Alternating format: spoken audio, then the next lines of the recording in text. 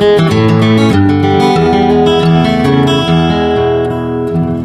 everybody, Dan Crary here on an afternoon when I happen to have a guitar in my hand, which is most afternoons because the guitar transformed my life and made it more beautiful and made me very loyal to it. So it's not unusual to see me sitting around playing one, working at the music, trying to get in touch with the possibilities, trying to exploit every minute of a short lifetime to see what's possible between me and this instrument.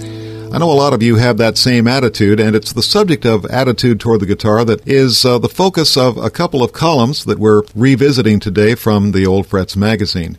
In these columns, I talk to some extent about the kinds of experiences that people have with their instrument and why the guitar is so important to them, but I tried to extend those attitudes a little bit into the range of we ought to have the attitude about the guitar that it is a traditional music instrument that invites us to get in touch with the tradition and figure out some of our own arrangements, some of our own variations, some of our own improvisations on traditional tunes, rather than just be stuck reading somebody's tablature or stuck in a particular way of playing the tune that is exactly the way somebody else played it.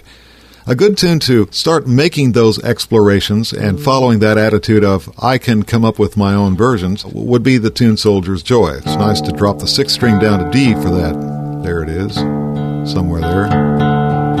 Makes the D chord sound beautiful.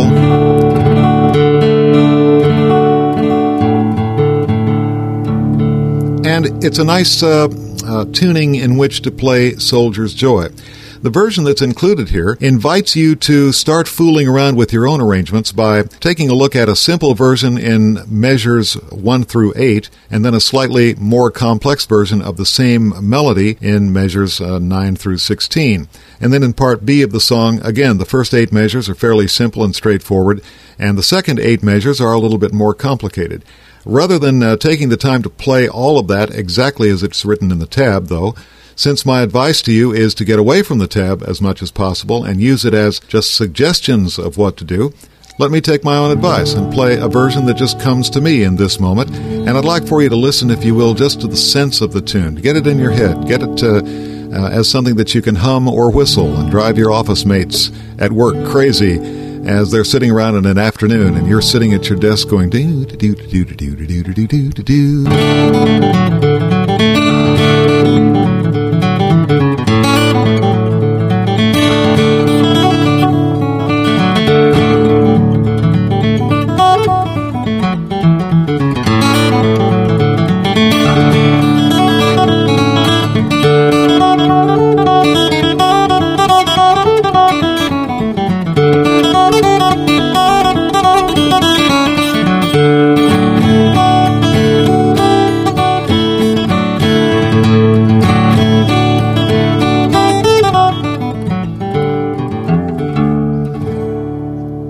Great tune to play around with, and as you see the possibility in the two versions that I've sort of intertwined with each other in this tablature, maybe it'll give you some permission or encouragement or whatever it is that you need to branch out and play it differently from what I've written there and come up with your own version as the force moves through you on Soldier's Joy.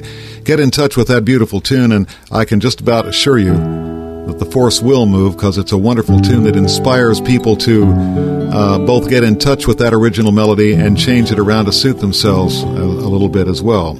Another tune that makes it possible to do this with is a great guitar classic called The Wildwood Flower. And the reason this tune is so wonderful is because, well, it's just a great tune.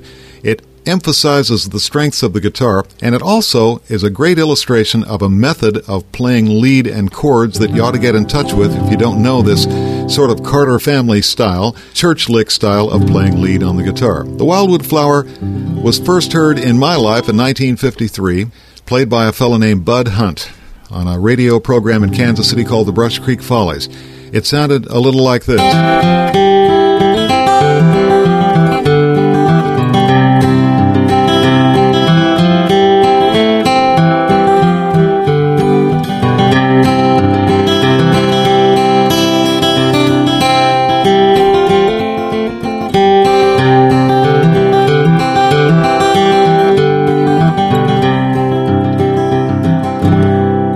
When I first heard that in 1953, it opened up whole vistas because I recognized that here was a style of playing melody and chords that could be done with the flat pick and open strings that was absolutely beautiful. The method is you hold on to enough of the chord on the top strings, and usually that just requires one finger. So you hold the top 3 strings of the C chord and use your fingers that are available to play the bass notes to find melody notes on the bass. And then when those melody notes pause, like right there, it gives you a moment to reach up and strum a chord. And so the whole strategy is play the melody notes on the bass and then look for little spots in between those notes to reach up and strum a chord once in a while.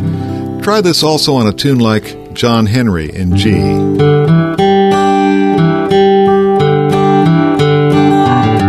And so on. All of those tunes that pause and give you a little chance to strum a chord are good tunes to practice up on this sort of church lick method that will encourage you and give you the opportunity to reach out and play some of these tunes on your own.